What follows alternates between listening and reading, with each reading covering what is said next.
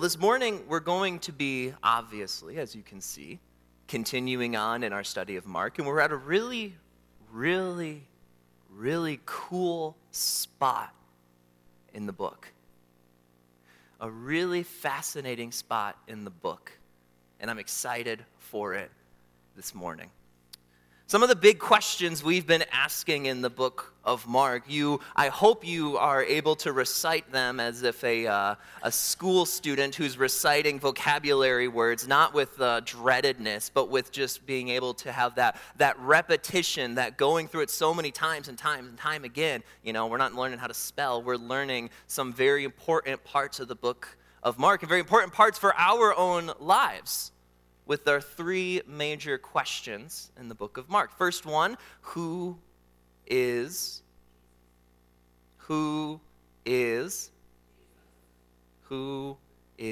Jesus? Got you on that one. Who is Jesus? It's a big question. We've said it so often, it can feel so repetitious, at least as we've been studying Mark recently. But it's such an important question. And whether you or I realize it, every single person in this room or in this world has answered that question. We all have an answer for that question. You could be someone who grew up in the church for decades and decades, and you have an answer to that question. You could be somebody who is on a spiritual journey, learning more about spiritual things and been hearing about this teaching topic, and you have an answer to that question. You could be somebody who is here, maybe was invited by a friend or listening online because of a family member, or you may not have chosen to be here. You may not care as much about this, but you still have an answer to this question. That answer may be, I don't care, but we all have an answer to the question, who is Jesus? And the answers can be as widespread as the people in this room. And what we're going to be going through today is we're going to be not just examining who is Jesus, but we're going to be looking at three different groups of people who each had three different answers to the question, who is Jesus?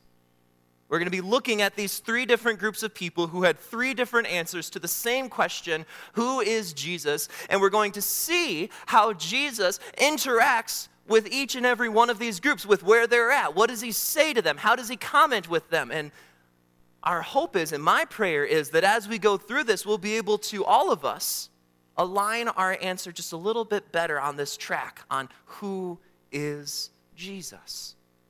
And so as we're looking into these answers, into these other people from this story, from this account, I want you to answer this question in your head. Who is Jesus? I'm cautious answering that or asking that. I don't want this to be an entirely subjective, Jesus could be anything that I want him to be, but I think that we all have to have a starting place. Am I right? So as we're going through this passage, ask yourself the question, who is Jesus? And then ask a follow-up question, how does that answer make a difference in my life? Who is Jesus, and how does my answer to that make a difference in my life? And then let's bring that answer to the scriptures and to other people's answers and better align with, I think, what the answer should be to the question, who is Jesus? We're going to figure that out. We're going to go through these different accounts, and we're going to do that in the book of Mark, chapter 8. If you have your Bibles, please go ahead and turn to the book of Mark, chapter 8. We're going to be in verses 11 through 26. That is Mark, chapter 8, 11 through 26. Mark 8, 11 through 26. I'm going to read the passage to you in its entirety. I think you'll be able to notice the three different sections as we read through it if your Bible doesn't already highlight them. We're going to read through these three sections, then we're going to go before the Lord in prayer, and then we're going to see what his word has for us today. Mark chapter 8, verses 11 through 26 says this. The Pharisees came and began to argue with him, seeking from him a sign from heaven to test him. And he sighed deeply in his spirit and said, "Why does this generation seek a sign? Truly I say to you, no sign will be given to this generation." And he left them, got into the boat again, and went to the other side. Now they had forgotten to bring bread, and they had only one loaf with them in the boat. And he cautioned them, saying, "Watch out, beware of the leaven of the Pharisees and the leaven of Herod." And they began discussing with one another the fact that they had no bread. And Jesus, aware of this, said to them, "Why are you discussing the fact that you have no bread? Do you not yet perceive or understand? Are your hearts hardened? Having eyes, do you not see? And having ears, do you not hear? And do you not remember? When I broke the 5 loaves for the 5,000, how many baskets full of broken pieces did you take up?" They said to him, 12. "And the 7 for the 4,000, how many baskets full of broken pieces did you take up?"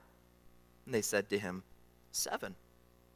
And he said to them, "Do you not yet understand?" And they came to Bethsaida, and some people brought to him a blind man and begged him to touch him. And he took the blind man by the hand, led him out of the village. And when he had spit on his eyes and laid his hands on him, he asked him, "Do you see anything?" The man looked up and said, "I see people, but they look like trees walking." Then Jesus laid his hands on his eyes again, and he opened his eyes. His sight was restored, and he saw everything clearly. And he sent him to his home, saying, "Do not even enter the village." With God's word before us, let's go to prayer. Gracious Father, Lord, we come together today, gathered maybe for a multitude of reasons, but Lord, I thank you, Lord, that we have the ability to gather in your name. I thank you, Lord, that we have a space to gather in. I thank you, Lord, that Lord, you are at work in these people, in this group of people, this local body, this local church. God, I'm thankful that you are not done working on us ever at any point in time. I thank you, Lord, that we are a different person now than we were before. And I thank you, Lord, that we will be a different person in the future than we are now. And Lord, help us to make sure and to trust in you and to be faithful to what you are showing us, so that as we turn into these new people, we will come closer to the image that you wish us to live. We will be coming closer to the person that you designed us to be, not the person that we may selfishly or pridefully think we should be. Lord, every person in this room has ideas of what faith is and how to believe and what to believe in. We all may come from different experiences in life, different places, different struggles, different battles. Lord, I pray that you would bring all of us, with all of our expectations, with all of our places, with all of our experiences, bring all of us to your word to show us what you would have us believe in. Or better yet, who you would have us believe in. Lord, I pray that you would be with me this morning. I pray that you would use the words that I say, your Holy Spirit would use the words that I say to encourage us and convict us where you know we need encouraging and convicting. And Lord, might we even in this time, even right now, lift our voices up to you in thought or in word and say, God, change me. Lord, open my heart, soften my heart to be changed, to be challenged, to be comforted by your word, by your truth, by the working of your Spirit.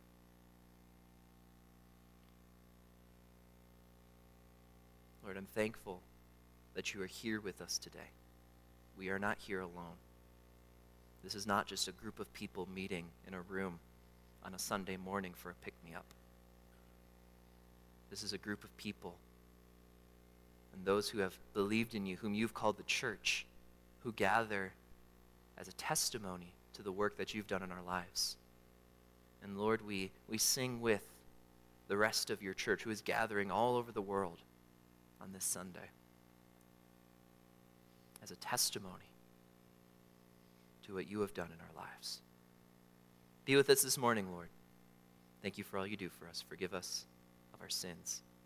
In Jesus' name I pray. Amen. So to bring us up to speed as to where we are in this book, we just got done. John Paternoster this last Sunday did an incredible job bringing us through the feeding of the 4,000. The feeding of the 4,000 peoples. This would have been a group of Jews and Gentiles together in a Gentile region. And Jesus not only healed people, but he specifically mentioned, I have compassion upon these people. This Jesus, as we've been going through and seeing his actions, seeing his words, one of the last things we learned is that this Jesus has compassion on the peoples that he is around. He brought these peoples into the wilderness for sort of a weekend Bible study conference sort of thing in the wilderness area and decided he would not send them home famished. But he said, I have compassion upon this crowd. And he was able to take 7 pieces of bread, and after blessing them, giving thanks, and breaking them, he was able to multiply the bread to feed upwards of 4,000 people. This is the second miracle that involved feeding thousands of people with a few pieces of bread. Not all the gospel accounts mention the feeding of the 4,000, but Mark does specifically. It's worth noting at that point. And so this is where we came from. And the previous passage says that Jesus goes to a place called, in the region of something called the Dalmanutha. We don't know what that is. We really don't. There's not a record of what that place is. But we know it's on the Sea of Galilee. That's our sort of recognition, our little spot that we know. It's somewhere on there. More than likely, it was a place on the western side of the Sea of Galilee, which would have been a place in where there were more ethnic Jews living at. And why do we think that? Because at the beginning of this passage, after he goes to Dalmanutha, we find the Pharisees. Now, we haven't seen the Pharisees for a little bit here. Jesus took a bit of a missions trip out into Gentile-speaking places. He went to Tyre, he went to Sidon, he went to the Decapolis, and then he went off on this weekend Bible study conference with probably a mixed group of Jews and Gentiles. So he's been away from the Jewish land, the Jewish setting for a little bit here. And it's interesting that he goes out and he goes to all these places and he ministers and he does miracles and he teaches and he shows compassion and he has all of these different great things going on here in a different setting. And then when he comes back over to the region of the Jews, he is immediately confronted. Like he barely gets a chance to get out of the boat. At least that's the way that Mark writes it. We don't know how long he was there before the Pharisees came, but we know that he went over to Dalmanutha, and then it immediately says the Pharisees came and began to argue with him. The Pharisees came and began to argue with him. It not only says that, it says that they sought from him, they were seeking from him a sign from heaven so that they could put him to the test. These Pharisees have had a wide variety of interactions with Jesus. Now, there isn't just one small group of like a few, maybe 5 or 6 people, Pharisees. This is a wider spread group of people. More than likely, different Pharisees went to Jesus at different times. And these Pharisees, they came to him, and we can already tell, based on what Mark tells us, that they are not coming in a good spirit. Nothing about what they say tells me that they're coming with an open mind. Nothing tells me they're coming just to have a simple conversation. Something tells me that there is something that they are desiring to do with Jesus as soon as they come to him. They have an agenda. I almost get this picture of him getting off of the boat and walking into the nearby town, and the local Pharisees are there. They see him, and they go, he's the one we've been looking for. We haven't seen him for a little bit. We don't know where he's been. He went to the Gentile. Why would he go over there? I don't know, but we're going to go, and we're going to talk to him. We're going to test him. We're going to ask him to give us a sign from heaven. is what it says. They were seeking a sign from heaven in order to test him. Now, here's where we get a little bit interesting. For those of us, just a brief reminder, the Pharisees were people that were incredibly studious. They were ones that read their Old Testament left and right. They knew the law. Then many of them had to have the book of the law of Moses, memorized. We at Gather and Grow, we go a few verses a week, and we learn different verses that we memorize, and maybe some of us remember to Awanas where you're memorizing different things day by day. These guys, when they were children, had to memorize the law. Memorize it. How many of us could say we have the book of Deuteronomy memorized? I don't think any of us.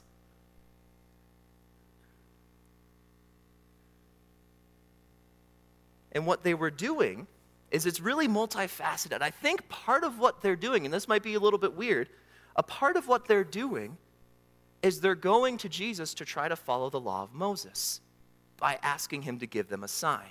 You see, the law of Moses actually gives you a detailed instruction of what to do if a prophet is in front of you. If you get somebody who says, I've received a vision from God, or if somebody speaks on the authority of God, the book of the law of Moses specifically tells you what you're supposed to do in order to determine if that prophecy is true, if what they're saying actually comes from the word of God. That is found in the book of Deuteronomy. Deuteronomy chapter 18, verses 20 through 22. If you want to turn there for some extra credit, go right ahead. I'm not going to read it to you. But it gives you a bit of a detailed instruction of what to do to be able to tell if somebody claims to be a prophet, if somebody claims to be giving the word of God, how to tell if they're actually telling the truth. And the short of it is, they give a truth, and you figure and you wait and see if it's real or not. And if it's real, then that means they were probably from God. If it's not real, then it says have nothing to do with them. Some places, I think there's other places that say you actually need to kill them per the Old Testament Mosaic law. The law was very cautious of anybody who came and said, God is speaking and says this to me and I want to tell it to you. The law of Moses is very cautious of that. I think we should be cautious too, in a degree. So there's a part of that I look at the Pharisees coming and saying, we want to get a sign from you. We want to hear what you have to say. Tell us something that we can see happen to know that you are from God. Now that is thinking of them very optimistically. I'm an optimist. I'm a glass half full kind of person. And so I hear that and I go, okay, they're not entirely doing everything wrong. That's not bad necessarily. But look at again what that is characterized by. The Pharisees, it says, did not come openly with asking an open question, with, the ability to have their mind changed, with their heart softened. They didn't come in ready to have a simple conversation. They came in with an agenda. They came in to argue with Jesus, to test Jesus. They came in with a negative place from the get-go. And what it is what the worst part about it is they're coming in with a negative place. They're having a negative heart place, trying to follow and trying to use the Bible to get what they want. Do you see that? They may have the text right, but their heart is far from right. Isn't that fascinating? How many times have we done that before, where it's like, well, the Bible tells me to do this. I've got to give, I've got to love, I've got to forgive. But my heart isn't there. How often do we do that? So they come, ask him a biblical question with a sinful heart place. What could go wrong? I love Jesus' response in this. This is hilarious to me. This may be me looking too much into the humanity of Jesus, but as I'm reading him and as I'm thinking of it, he sounds really annoyed. This is one of the only times that it says that when Jesus heard something, it says he sighed deeply in his spirit.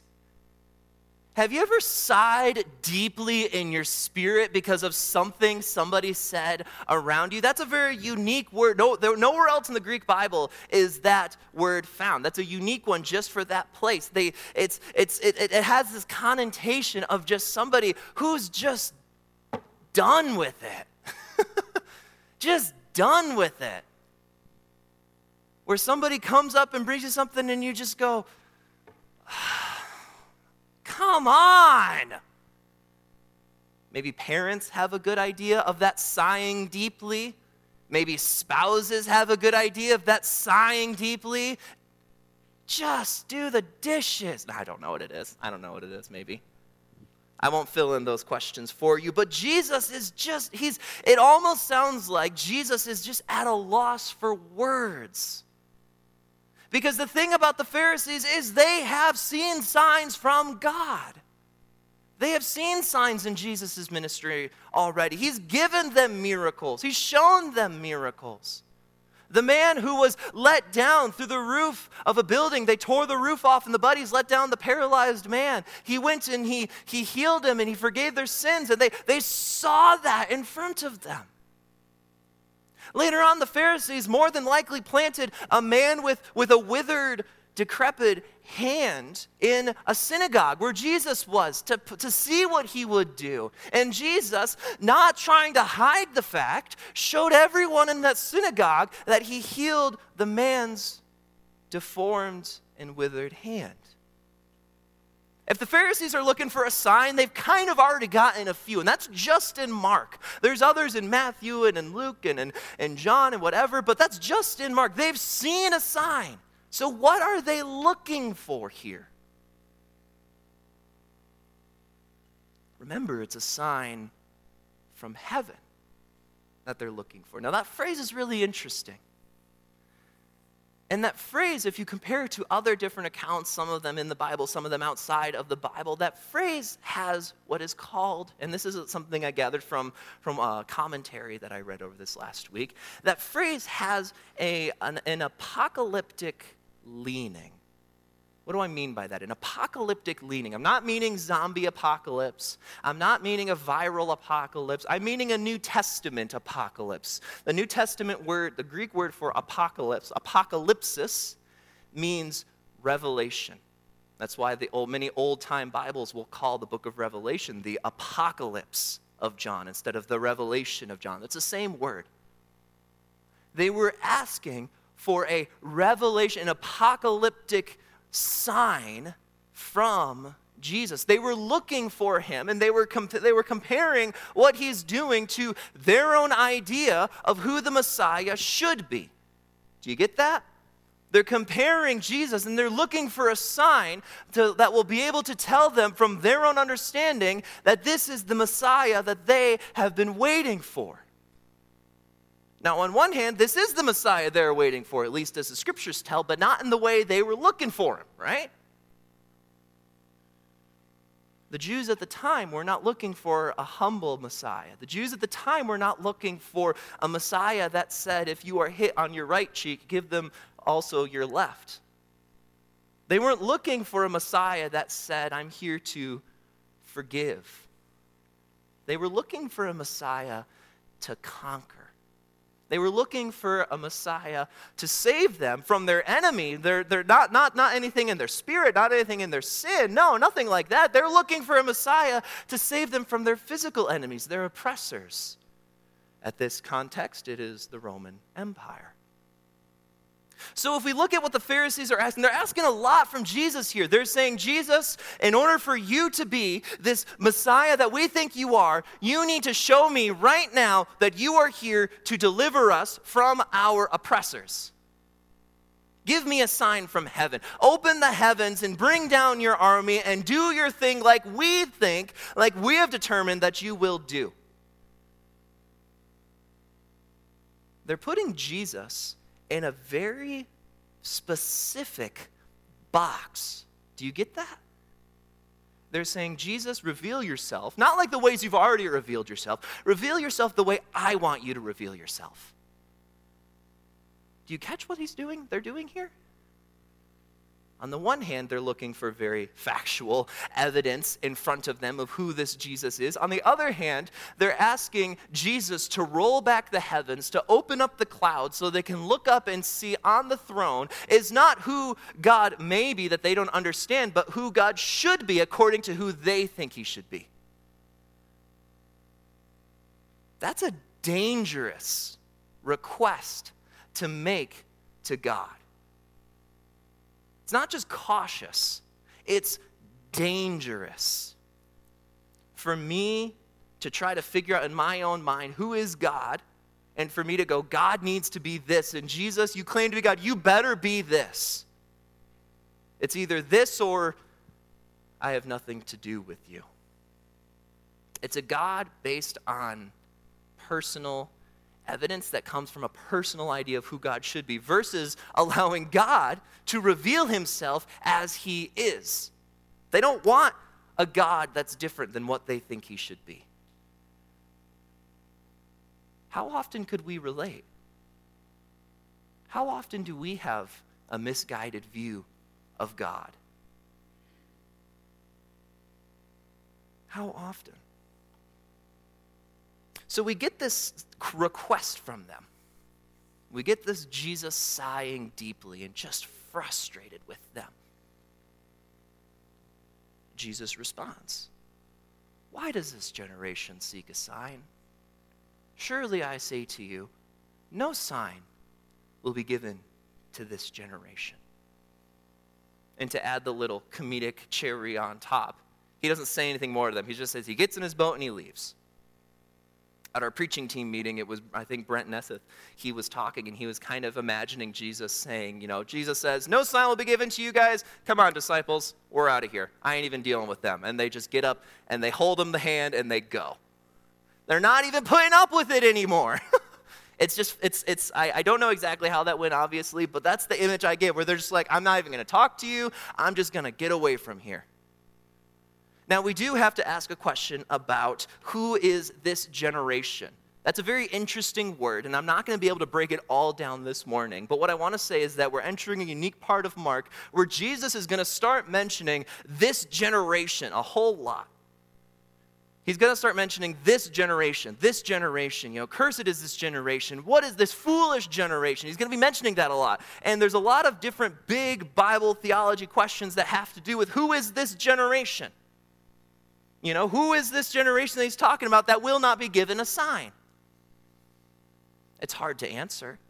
People have kind of argued over it for a few thousand years now. And I don't know if we'll figure it out on Sunday mornings here, but we'll at least definitely try. For now, I think it's fair to say that at least Jesus is talking about these Pharisees in front of him. And I think you could make an extension to suggest that perhaps he's not just talking about these Pharisees and talking about this sign they're looking for, but they're not going to receive this sign that they have an idea that they should receive, both to the Pharisees and to these peoples that were living at this time, an actual generation of people. They're not going to get this God coming out of heaven with a white horse sort of imagery. But again, we're going to see it more and more and more about this generation. The Pharisees had, to a degree, had some faith in God. I don't think they had the right faith. I think they had a faith that was based on their own expectations of him. They weren't having faith in him. They were having faith in what they thought he should be. And that if he didn't conform, they had to go elsewhere, because this couldn't possibly be God if he didn't match up what I thought he should match up with. They had a specific expectation, and God did not fit their expectation. Our first main point, our first spot of faith, is that God does not need to fit our expectations to be God. You and I have so many expectations of God. We have so many expectations of each other, right? It's just how humans are wired. And some of those expectations may be fair. God's all-knowing, God's all-loving. God is everywhere, all at once. There's parts of the Bible that call him gracious, loving, merciful. just, righteous, these sorts of things. There's these expectations that we can look at in the scriptures by what the Bible tells us and say, that means that he is this. This is a fair expectation to have of God because it's based on what the scriptures tell us. I think where we extend past that is where we begin to get a little cautious, where we begin to have expectations of God that may or may not be biblical. God, work in this situation the way I want you to. God, heal this person the way I want you to. God, give me these resources that I need to feel safe. God, lead this person to yourself. These are all expectations we have of God. These are all requests we make of God, and those requests aren't bad in and of themselves, but they're bad when they are the requirement for God to still be good, for God to still be God.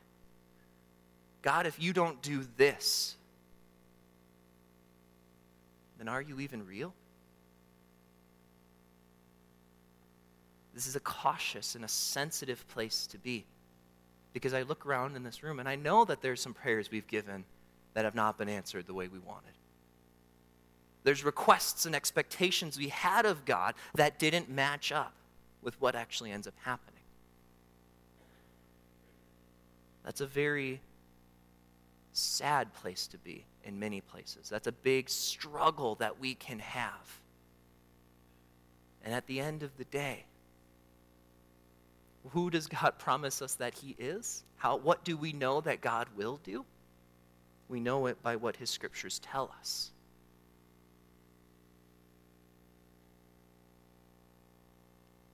I think another thing we have to be cautious of, and I'm just going to open the jar and just kind of close it really quickly here. I'm just going to open it and close it, okay?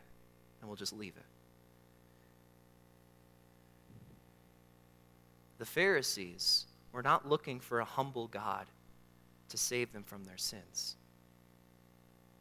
They were looking for a political conqueror to deliver them from their enemies. What are we looking for from God? Which one's better?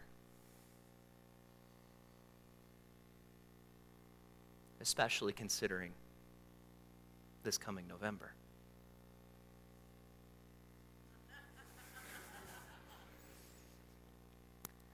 Moving on. We see here an example of faith that's designed by me getting my own expectations. We come next to another example of faith that comes from verses 14 through 21. I'm going to read these to you. It says, "Now they had forgotten to bring bread, and they had only one loaf with them in the boat. And he cautioned them, saying, 'Watch out! Beware of the leaven of the Pharisees and the leaven of Herod.' And they began discussing with one another the fact that they had no bread. And Jesus, aware of this, told them, 'Why are you discussing the fact that you have no bread? Do you not yet perceive or understand? Are your hearts hardened? Having eyes, do you not see? Having ears, do you not hear? And do you not remember? When I broke the 5 loaves for the 5,000, how many baskets full of broken pieces did you take up?' They said to him, 12. And the 7 for the 4,000, how many baskets full of broken pieces did you take up?' And they said to him, 7. And he said to them, 'Do you not yet understand?'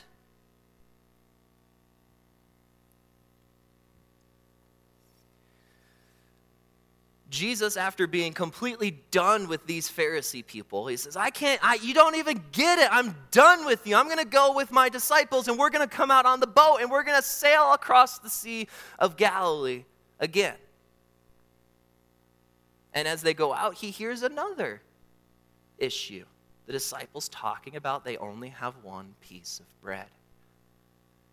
Now, it's really funny here because it almost sounds like Jesus, as they mention that, he kind of has a little teaching point, and he's like, beware of this. Watch out for the leaven of the Pharisees and Herod. And we'll talk about that here in a moment. But then the disciples continue to still struggle with something. It's like he gave them the answer. They still are like, yeah, Jesus, yeah, I know. But still, where are we going to get some more food? It doesn't say he sighed deeply in his spirit, but if you were Jesus in this moment and you just had to deal with what the Pharisees said, and now you're dealing with another faith issue, not from your enemies, but from your friends, and not just your friends, the ones that you've been living with and that you've been teaching for the last few years, wouldn't you be a little disappointed too?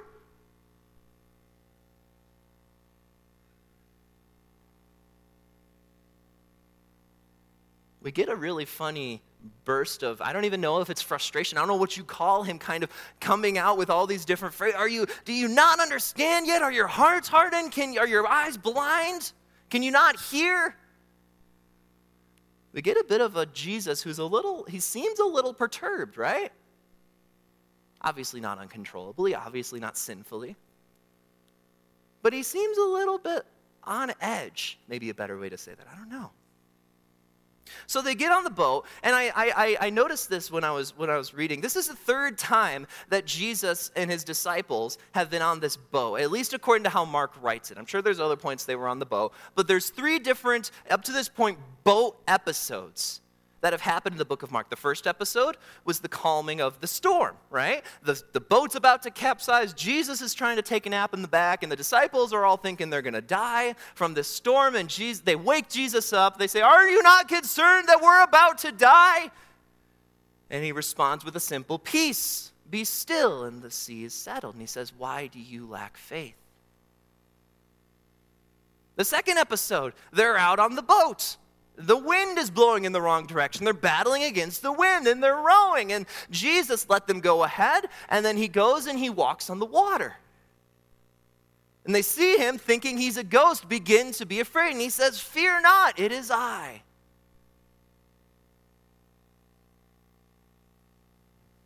The third episode is another faith issue. Why is that? Why is it on the boats that these disciples seem to struggle to trust and have faith in God? Pastor John and I were running to get lunch one of these last few days. I think it was on Thursday is what it was. We were driving, and we talk every now and then throughout the week, you know. We try to keep up with each other. And we were driving, and we were talking about this, and I think he made a really good point. I'm giving this one to John here. But he was saying, you know, it's interesting, since a lot of these disciples were fishermen. They had a lot of experience on the boat. It was a place they were very comfortable with, very used to. And when we get comfortable in a spot, when we get used to, aware, and prepared in a spot, it's in those moments that we can kind of start to rely on ourselves and on our own experience, and less on God or even on other people. We begin to say, "I got this, I know how this works, this is my sort of thing, I've done this a billion times, don't worry, I got it right here, we're fine." And there's nothing in the Bible that says it, right? I'm not going to say that's biblical in any way, but I am going to say it's interesting, and I think you and I can recognize that experience we have, where it's many times when we're most comfortable in ourselves, we have the least faith in others. Isn't that true? So they're on the boat. They're talking about how they only got a piece of bread. Must have been one of the leftovers or something, maybe growing stale by this point, who knows? And Jesus uses this and he says, "Beware of the leaven of the Pharisees and the leaven of Herod." Leaven is a baking tool. Many of you bakers out there know this. I bake a little bit, but I do not delve in bread. I'm scared of baking bread. It's just, some of you may be good at baking bread. I'm scared of baking it. I like to bake other things, but bread is just, I'm not that good at bread. So, but they have this leaven, and this leaven is an Old Testament image. Leaven is an Old Testament image, and it even pops up in the New Testament of the ways that just a little bit of leaven can cause a whole lump of dough to rise. So also can just a little bit of impurity, just a little sin, a little struggle, a little thing that I just kind of try to skip over and just forget that it's even there, that little bit can contaminate the entire soul or the entire body. Just a little bit. Not the big crazy things, of course, but the little bitty things can contaminate the soul And the little bitty things can contaminate the body, both as individuals and as a group, right?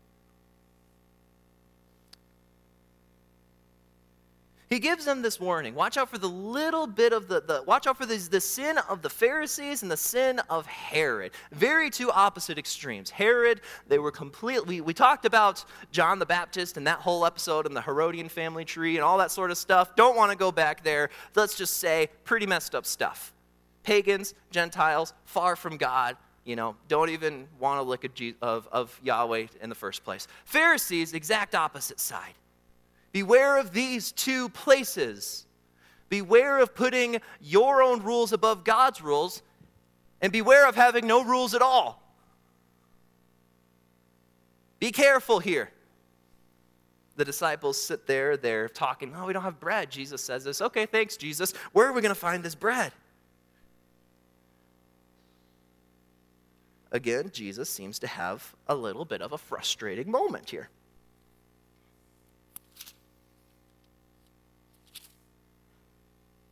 Verse 17. Why are you discussing the fact that you have no bread? Do you not yet perceive or understand? Are your hearts hardened? Having eyes, do you not see? Having ears, do you not hear? And do you not remember? When I broke the 5 loaves for the 5,000, how many basketfuls of broken pieces did you take up? They said to him, 12. And the 7 for the 4,000, how many basketfuls of broken pieces did you take up? 7. And he said to them, do you not yet understand? You don't get it yet. These disciples have seen 2 very clear miracles from God. Very clear miracles. And yet they're still struggling over the same issue. It's not like it's water, it's bread.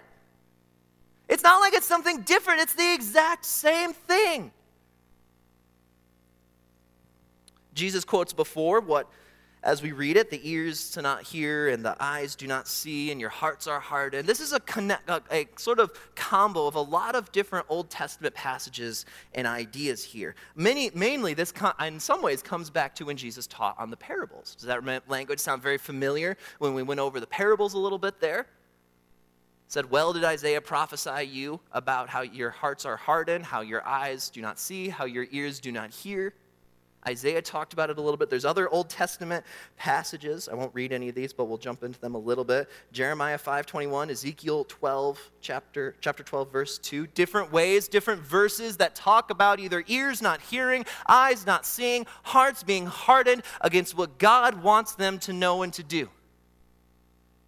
We're talking about a specific spot where somebody, at least for these disciples, are aware of Jesus. They've seen his miracles. They've seen what he does, but they don't understand it yet. In some ways, they're very familiar with Jesus.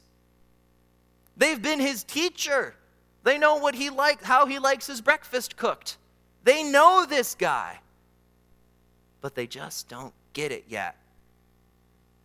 They're familiar. They're familiar with Jesus, but they still don't understand. Time spent with someone does not mean that you know them.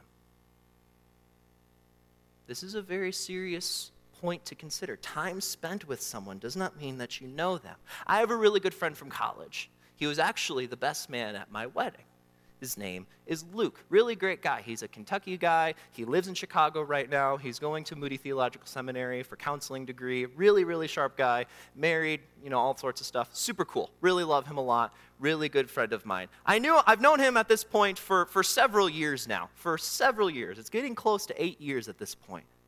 Okay, and we sat together, we struggled through college assignments, and we struggled through Old Testament reports and all sorts of different things, and we argued with each other, and we played board games with each other, and we watched the Lord of the Rings Extended Edition trilogy together every single year. It was a lot. We watched all these sorts of things, and we hung out together, and I thought I knew him well enough that I said, I want you to be the best man at my wedding. He said yes, and he was. Well, ever since my wedding, him and I hadn't been able to stay in contact that much. He's been at school, I've been here. Recently, he reached out to me and said, hey, we should call a little bit more. And so we've been calling on a weekly basis to catch up with each other. And as we've been talking, I've been talking with him a little bit. Something else you need to know about me for this to make sense is I may not look like it, but over the years, I've really enjoyed participating in different forms of like martial arts training. In high school, I was in wrestling. It's a form of martial arts. In college, I did a little bit of boxing. I learned a little bit of what's called Muay Thai, which is a form of Asian kickboxing. I learned a little bit of something called Brazilian Jiu-Jitsu, which is different than regular Jiu-Jitsu. It's a whole thing, right? You're looking, you're like, no, that's not true. It is true, I promise you. On the Lord, it's true, okay? So I've grown up around that. My dad was really into it even, so we talk about it a lot. I know a lot about it, and I enjoy it. Even right now, I have a punching bag at home, and I kick it a lot. It's very fun. I exercise on it. Kezi knows, right? And so I know a lot about martial arts. And I enjoy it. It's fun. It's a pastime of mine. It's a hobby that I like to watch. And we were talking about just different things we did growing up. And my friend, out of the blue, I think we were talking about, I was exercising for Muay Thai recently or something like that. And out of the blue, my friend's like, oh, is that kind of like judo? I got a black belt in judo when I was a kid. Now, for those of you that don't know, judo is another form of martial arts where you flip and you like slam people onto the ground. Very intense. I didn't know my best friend enjoyed stuff that I enjoyed. I knew some of it. I knew the nerdy stuff, like board games and Star Wars, but I didn't know that he enjoyed playing sports that I played. And I've known him for 8 years. And I was like, what? Who are you? And if you think I don't look like I could be someone that practices these, he doesn't look like that either. We both would openly say this about the other. Just because you're with somebody doesn't mean you know them. Just because you're with somebody, just because you spend time around somebody doesn't mean you know them. Case in point, look around you right now. Stop looking at me. Look around you right now. Actually, none of you looked around. Look around you. There's a lot of people here you may know. There's a lot of people here you don't know. But you're here every Sunday, or most Sundays. I don't know. That was not a judgment call, by the way. Just because you're around somebody doesn't mean you know them. The disciples were familiar with Jesus, but they did not understand Jesus. They didn't understand what he was trying to tell them. God does not need to be understood to be God. God will always be who he is, whether or not we fully understand him. Even if we have bad ideas of him, even if we may think we're so familiar with him, that does not mean that he has changed. That doesn't mean that we know him as well as we should.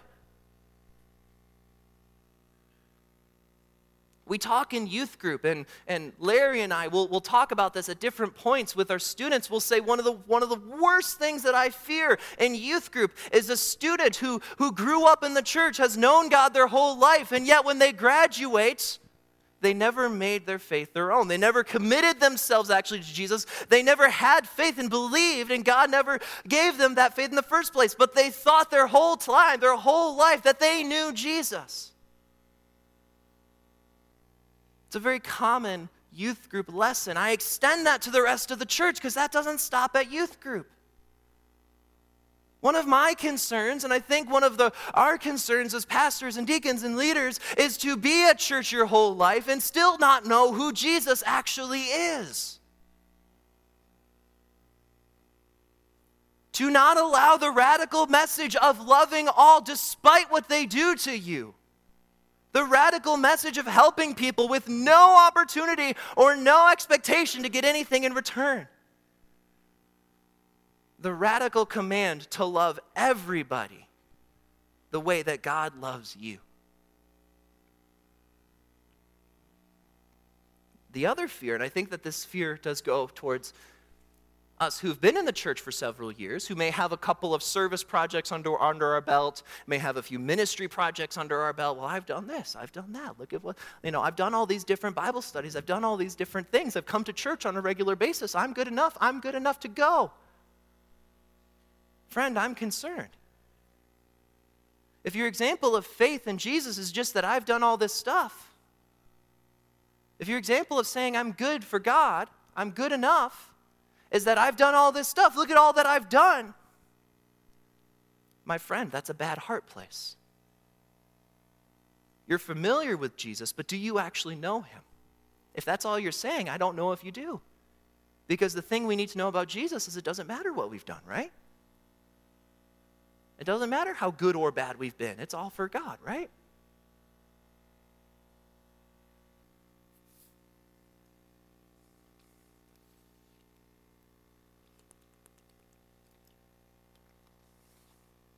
We've seen two different examples of faith. Faith based on evidence and faith that is based on familiarity but doesn't understand. We come to a third episode of faith. Verses 22 through 26. And they came to Bethsaida, and some people brought to him a blind man and begged him to touch him. And he took the blind man by the hand and led him out of the village. And when he had spit on his eyes and laid his hands on him, he asked him, "Do you see anything?" The blind man looked up and said, "I see people, but they look like trees walking." Then Jesus laid his hand on his eyes again, and he opened his eyes. His sight was restored, and he saw everything clearly. And he sent him to his home, saying, "Do not even enter the village." Do you ever see those stories in the Bible that are just kind of put there that you gloss over quickly because you're like, it's that part of the Bible. I got to move on. I got other things to do. This is one of those sections for me. It's just another blind guy in the Bible that's getting healed by Jesus. And if we're not careful, that sounded very insensitive. I apologize if that sounded insensitive. That was my bad. But it's another person, another miracle that Jesus does. It's a miracle. It's crazy. It's amazing. It's great. But we've read this before, haven't we? There's a lot of stories like this, so it's very easy to gloss over it, especially to get into the next section. But we're not going to do that. Because I think Mark was very specific, and I think Mark was very intentional about why he put this here. We've seen, if we can, a progression of people through the past two stories coming a one step closer to the right idea. We get the Pharisees, and they're far from it. We get the disciples, and they're a little bit closer, and we get to the blind man. And I think we've got ourselves something entirely different. They go to Bethsaida. A group of people come to Jesus. They say, "Lay your hands on this man. He's blind. Heal him." Jesus decides to take this man. He decides to walk him out of the village, take him to a secluded spot to speak with him personally. It says that he spit, and he put the spit into his eyes. He asked the man, "What do you see?" The man said, "I see people, but they're like trees, and they're walking." There's like a progression of, another step in the progression of being able to see, right? Some people are like, well, Jesus had to work extra hard on this one to make it work, and he didn't fully make it work the first time. No, that's not how Jesus works. Jesus is all-powerful, at least as far as the scriptures tell us. Jesus goes at it again, lays his hands on him, then he can see everything clearly. This blind man was in a spot very different from that of the disciples and that of the Pharisees, in that they both had something and they didn't even realize they had it. They had a step above this guy because they could actually see. They thought, well, I've got at least this part. This blind man seems to be in a place of desperation. I have a problem that cannot be healed. I have a problem that I cannot solve. I have a struggle that I cannot overcome. I need something better. I need something beyond myself for this to be fixed. His friends realized it. They brought him to Jesus. This blind man must have had no hope of receiving sight until he heard about Jesus, until he heard about the things that he'd done. And he said, this is my shot. This is my last shot. If he can't help me, who can? This blind man comes to Jesus. Jesus accepts him, takes him to outskirts of the village, progressively heals him. did something no one else could do. This blind man had to have faith in Jesus. Not a faith that was based on, you do for me what I think you need to do. Not a faith based on familiarity. He didn't know Jesus. A faith based on needing him. A faith based on necessity. This has to be true, or else I am in trouble. He had a faith in him that said, Jesus, or there is no hope. He was desperate for Jesus. And it was this faith that God can save. God saves those who do have faith in him. A faith, what is that faith? It's a faith that is in desperation. It's not in a faith out of prosperity. It's not in a faith out of I have all I need and I can just add this cherry on top. It is a faith that says I have nothing. I have nothing that I can do. I have nothing that I am. I have a problem that cannot be fixed no matter how hard I try. I need something greater. The blind man believed well. He believed in the one that could. Are you in a place of desperation for Jesus right now? Not I go and I'm living this life. Not, I'm a part of it and I've been a part of it and I've had points in the past, but I don't know. Are you in a place right now where you're saying, if God isn't real, then what's the point? If God isn't real, there is nothing that can happen to help me. That is the faith that God gives us. That helps us, the Bible says, to be born again, to realize that God is all we need, that God is all the only answer to our problems. At least God in the ministry of Christ Jesus, the Son of God, who came and died on the cross and paid the penalty of sin and rose from the dead, conquering death. We're in the season of Lent. We're looking forward to the resurrection, the death, burial, and resurrection. We're in this season of expecting. Even in Lent right now, we're recognizing our space with the death of Jesus, the humility of Jesus. I don't know if anyone's practicing Lent actively. I don't know. But we're looking forward to Easter, which celebrates God who came to this earth and became the only solution to our problem, that being ourselves, that being our sin. Not just a little part of us, but all of us. At winter camp, the speaker said that we are marinated in sin. What a great illustration. There's not just a little part of us that's evil, we are marinated in it, like you would put some meat in a marinade and throw it in the fridge for a night. There's not a part of us that isn't contaminated. There's not a part of us that doesn't need help. We need Jesus. We are in a place of desperation for Jesus. We looked at all these different examples of faith in God, and some of them fell short. But I think at the end of the day, if we want to know what this true faith in God is, what it actually means to have faith according to what the Scriptures tell us, it is this, that faith in God is to know and need him for who he is and what he did. You could put the tail end of that according to the Word of God. Like I said, we all have a different answer to the question, who is Jesus? We may have gotten to that answer in a lot of different ways, but at the end of the day, if we are to look at what God has revealed to us, what God has told us about who he is, every other form of faith falls short. Faith in God is to know and need him for who he is and what he did, not for who I want him to be. Not just to know him, but he's a cherry on top, but to know and to need for who he is and what he did. That is faith. And it is that the Bible says, by faith you have been saved, not as a result of your own works, so that no man may boast.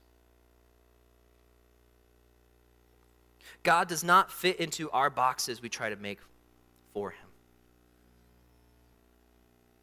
God is one that we could spend time around others who may believe in him but still not know this true God. And at the end of the day, God is the one that we need. Do you think you need God? Is God a necessity for your life? Would your life right now look any different if God wasn't a part of it? That's a good question to ask us. If it doesn't, what needs to change? Faith in God is to know and need him for who he is and what he did.